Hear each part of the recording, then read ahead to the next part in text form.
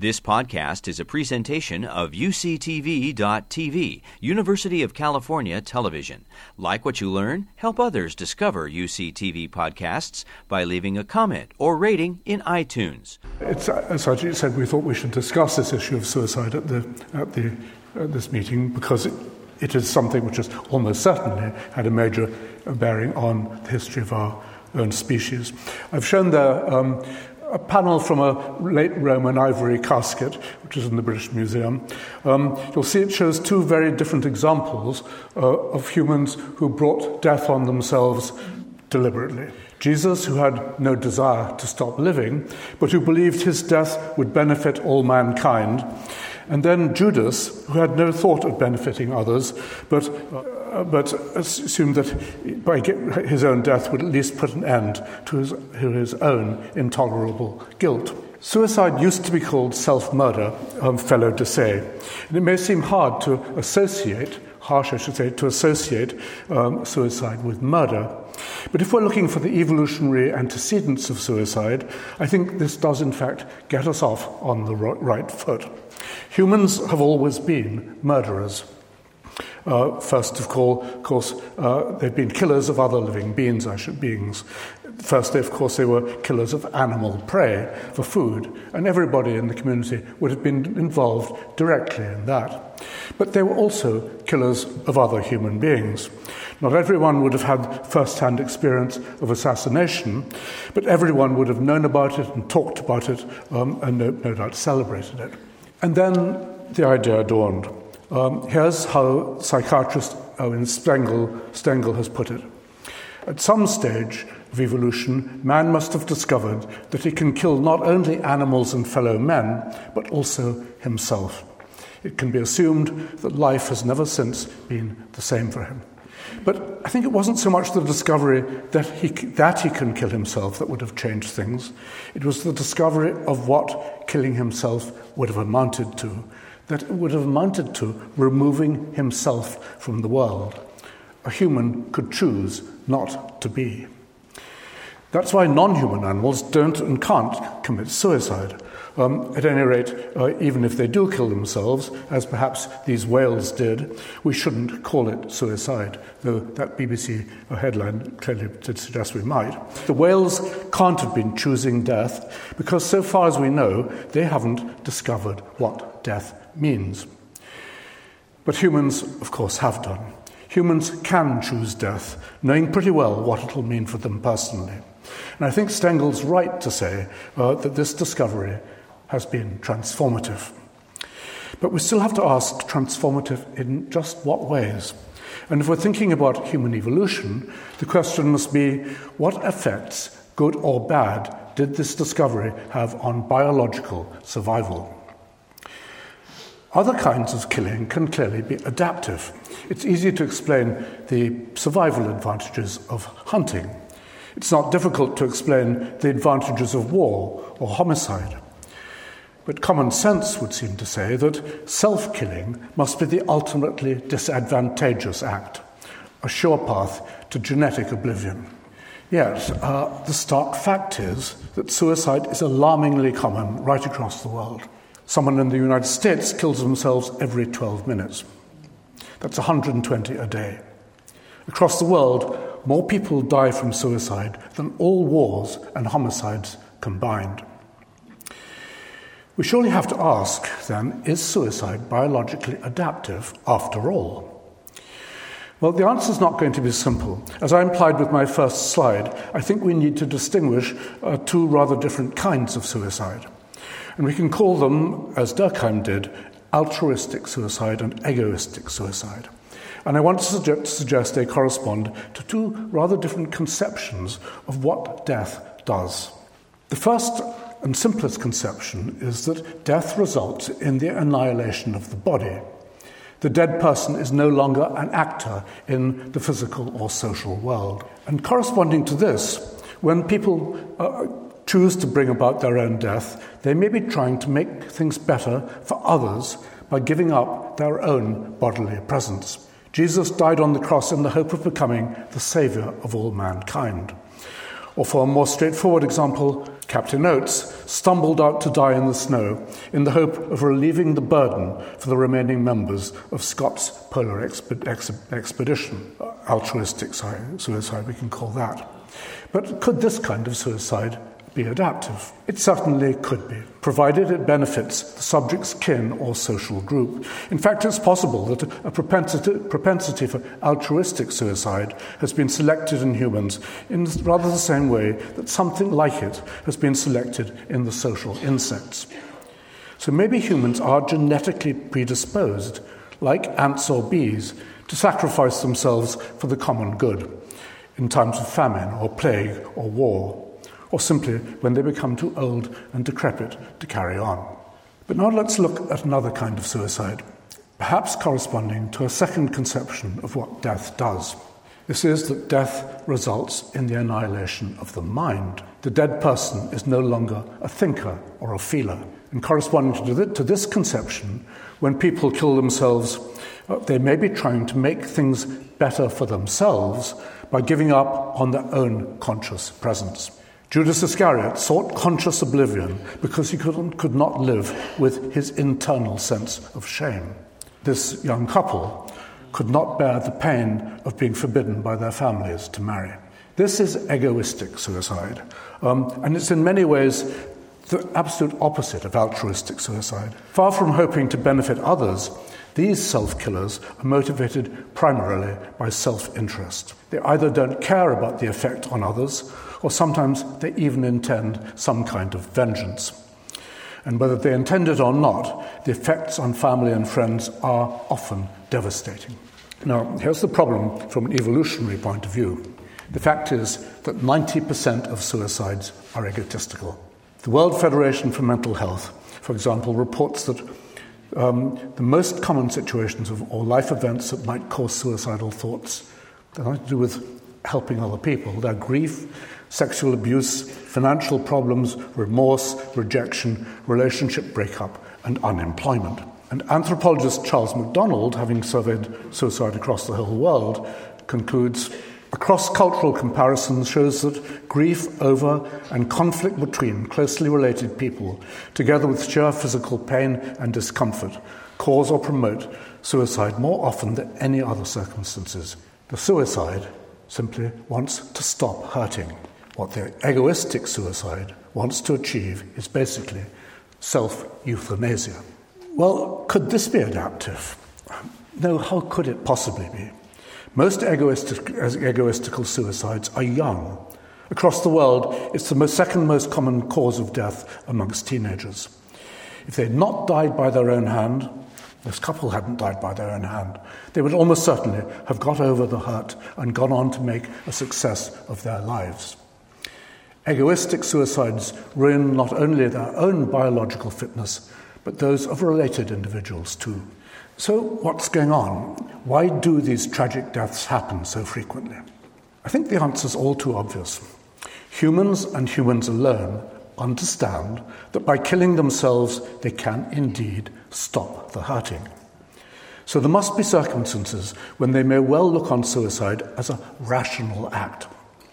They feel sad or jealous or unloved or inadequate or whatever. These are feelings that death will make go away. Nothing hurts less than being dead. In Hamlet's, and what's more, as the poetry of suicide continually reminds us, this solution to the hurting may not only be rational, it must often be relatively easy. In Hamlet's notorious soliloquy, who would bear the whips and scorns of time, the oppressor's wrong, the proud man's contumely, the pangs of despised love, the law's delay, when he himself might his quietus make with a bare bodkin, a dagger. As Hamlet recognizes, there's an unfortunate truth about being human, probably more true of humans than any other animal, and it is that hurting is part of life. The poet Cesare Pavese said it explicitly: everyone, every human, has a good reason for suicide. The philosopher Wittgenstein once told a friend that all his life there had hardly been a day in which he hadn't thought suicide a possibility. More typically among today's American high school students, 60% say they've considered killing themselves. 14% have thought about it seriously in the last year, and 5% have attempted it. That's more than 1 million students a year. Susan Sontag has written, "How thin the line between the will to live and the will to die." How about a hole, she asks, a really deep hole which you put in a public place for general use. In Manhattan, say, at the corner of 70th and 5th. A sign beside the hole reads, 4 p.m. to 8 p.m., Mondays, Wednesdays and Fridays, suicide permitted. Just that, a sign. Why, surely people would jump who had hardly thought of it before. As I said, it's not only rational sometimes, but it's also very easy. Now, this is a CARTA symposium, and we want to understand how humans, against all the odds perhaps, have, in the end, survived and prospered. And it looks as though suicide might have been a very significant drain on the fitness of our ancestors. It looks as though it might have been a major downside of their growing sufficiently clever to understand their own mortality, the very sequence Ajit talked about. Wouldn't have been dangerous because they feared death, but because they were attracted to it. But surely natural selection then ought to have sorted this out long ago. Why haven't humans evolved to have better innate defenses against suicide built into their minds? Well, of course, Ajit thinks they have. When reality becomes too much to bear, people simply deny it. But I confess, I don't see this working as he says, or at least not in these contexts. I see no evidence that humans have evolved to have any kind of natural immunity to what I've called the lure of death. To the contrary, I'm led to think that in the past, if not today, suicide might have spread like measles in an unprotected population. In fact, measles is a surprisingly, alarmingly apposite analogy, because the suicide meme happens to be highly infectious. It jumps from mind to mind, resulting in the well-documented phenomenon of copycat suicides. As Durkheim wrote, suicide is very contagious. There's the well-known story of the 15 patients who hung themselves in swift succession in 1772 from the same hook in the dark passage of the hospital. Suicide contagion has been dubbed the Werther effect, after the hero of Goethe's novel, The Sorrows of Young Werther. In the novel, Werther kills himself after falling hopelessly in love with a married woman. Following its publication in 1774, there were literally hundreds of copycat deaths in Germany. Recent research has confirmed just how strong the effect is. Every time a celebrity suicide is given exposure in a newspaper or TV, the copycats follow. It's estimated that Marilyn Monroe's death in August 1962 was responsible for 200 extra suicides within a month. After a popular South Korean actress hung herself in 2008, suicides jumped 66% that month, with young hanging victims accounting for the most of the increase. But 66%, that's nothing. There are some parts of the world today where rates of suicide are 10 times the average elsewhere, and this turns out to be largely to do with copying. Among these happy people, on the island of Palawan in the Philippines, McDonald's research has documented waves of suicide spreading through small villages. The question becomes then, how prevalent was suicide amongst our ancestors, say 50,000 years ago? I don't think any paleoanthropologist has ever thought to ask. But assuming humans must by then have acquired an understanding of death, we can be quite sure there were suicides. And let's remember, times were harsh. In the icy climate of Central Europe, there would have been plenty to be unhappy about. I think we should allow the possibility that there were indeed recurrent plagues of egoistic suicide, with rates topping anything we see today.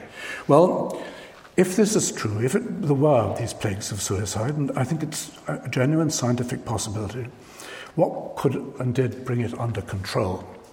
Assuming humans have never evolved adequate natural immunity to suicide, the antidote, whatever it was, must have been cultural. And here I have to say the picture is complicated and not well researched. But at least some of the cultural barriers to suicide are indeed in plain view. In historical times, religious authorities have regularly issued anathemas against it. Medieval Christianity decreed that self-murderers would go to hell. Victims would not be given a decent burial, but rather be buried at the crossroads at night with a stake through the heart. In many countries, attempted suicide has also been made a crime under the common law. In the United Kingdom, attempted suicide was not decriminalised until 1961. In the 10 years pre-1961, there were 6,000 prosecutions. 5,400 attempted suicides were found guilty and imprisoned or fined. It was common practice in the 1950s in Britain to have a policeman sitting at the bedside of an unconscious patient in accident and emergency, waiting to interview the patient when he or she revived. There have also been attempts to limit the spread of suicide, the suicide meme, by limiting exposure to it. In Europe, after the effect of Goethe's book became apparent, it was soon banned in several countries. In Germany, it was even forbidden to dress like young Werther in blue coat and yellow trousers. In most countries today, there are strict press guidelines intended to play down the reporting of suicide, to keep it off the front page and to avoid sensational headlines. So we've had suicidal acts being punished and information about them suppressed. Do these measures actually work? Well, yes, I think there's reason to think they actually probably do, or at any rate, there's no reason to think that they don't. But surely more focused methods ought to work as well. In place of punishment or censorship, why not try to fight meme with meme? Why not oppose a destructive mind virus with a redemptive one? What should we tell people who want to kill themselves? The English priest Chad Vara founded the Samaritans in 1954, a group dedicated to talking suicides down with words of reassurance. The message, "there is hope," may seem to verge on the banal, but in fact it's the one message we can give with confidence. Research shows that in 9 cases out of 10, the hurt isn't going to last. Here's Daniel Gilbert, who already Ajit quoted, author of the book Stumbling on Her Happiness. Few of us can accurately gauge how we will feel tomorrow or next week. We expect to feel devastated if our spouse leaves us or if we get passed over for a big promotion at work. But when things like that do happen, it's soon, "she never was right for me," or "actually, I needed more free time for my family." People mistakenly expect such blows to be much more devastating than they turn out to be. In a sense, it's a pessimism bias. We think things are going to be really bad, so bad that we can do nothing but end our lives. But the message of this research, I suppose, is don't jump now, because it's not what your future self would choose. But have we had to wait for a Harvard psychologist to tell us this? No, thankfully not. The message is implicit, perhaps presumably for a good reason, in much of the hand-me-down wisdom of our old cultures, in stories and songs and proverbs and so on. And the good news for our species is that on the whole, with too many dreadful exceptions, hope can and does win out. And I think that's what basically has taken us out of the Ice Ages to where we are today. Okay, this is the closing talk of the symposium. We've heard a lot today about what a bad thing death is. We haven't actually heard much about what a good thing life is, which is in the end, of course, the whole point. So I'll finish with a passage from George Borrow's autobiographical novel, Lavengro, which echoes some of the things actually Sheldon was saying. As Borrow tells it, he's been reading Goethe. It's an autobiography, I think he had been, and he's toying with the idea of suicide. He gets into conversation with a Romany gypsy, Jasper, whom he's befriended on his travels. I read a passage from the novel. "What is your opinion of death?" said I, as I sat down beside him. Jasper replies that life is sweet, brother. Who would wish to die?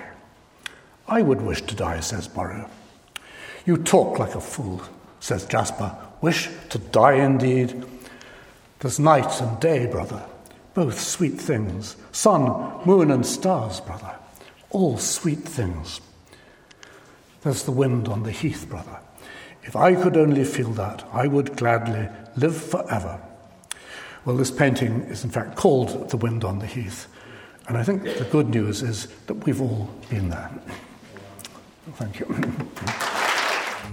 You've been listening to a podcast by University of California Television. For more information about this program or UCTV, visit us online at uctv.tv.